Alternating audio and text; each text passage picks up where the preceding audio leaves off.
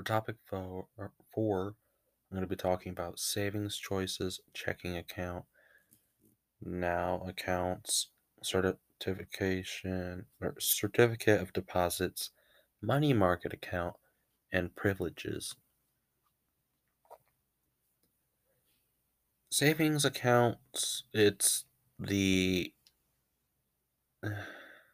it's the safest way, and it's very liquidity, meaning you can easily put money in and you can easily take it out. With your checking account, it's also very liquidy, but you have to put money into it from your savings account.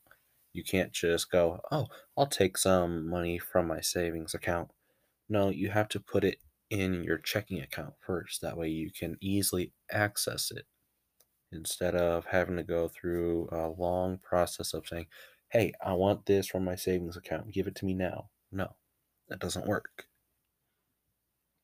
Your now accounts are interest bearing checking account. With your certificate of deposit, it's not liquidity. It's it's tied up. Your money's tied up for a period of time, and it if you try and take it out at any certain point, you don't get any of the money that you've earned interest on. They'll ask you to pay instead. The higher rate it is a higher rate than savings accounts, and there's penalties for early withdrawals, just what I said a little bit ago. Money market accounts have a higher rate than savings accounts, but they have a low risk with limited check writing privileges. No penalties for withdrawals. The higher minimum balance and oh wait, no, I'm sorry.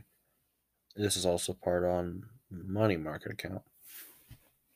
There are no penalties for withdrawals, and the higher minimum balance is there, and it's a great place for an emergency fund.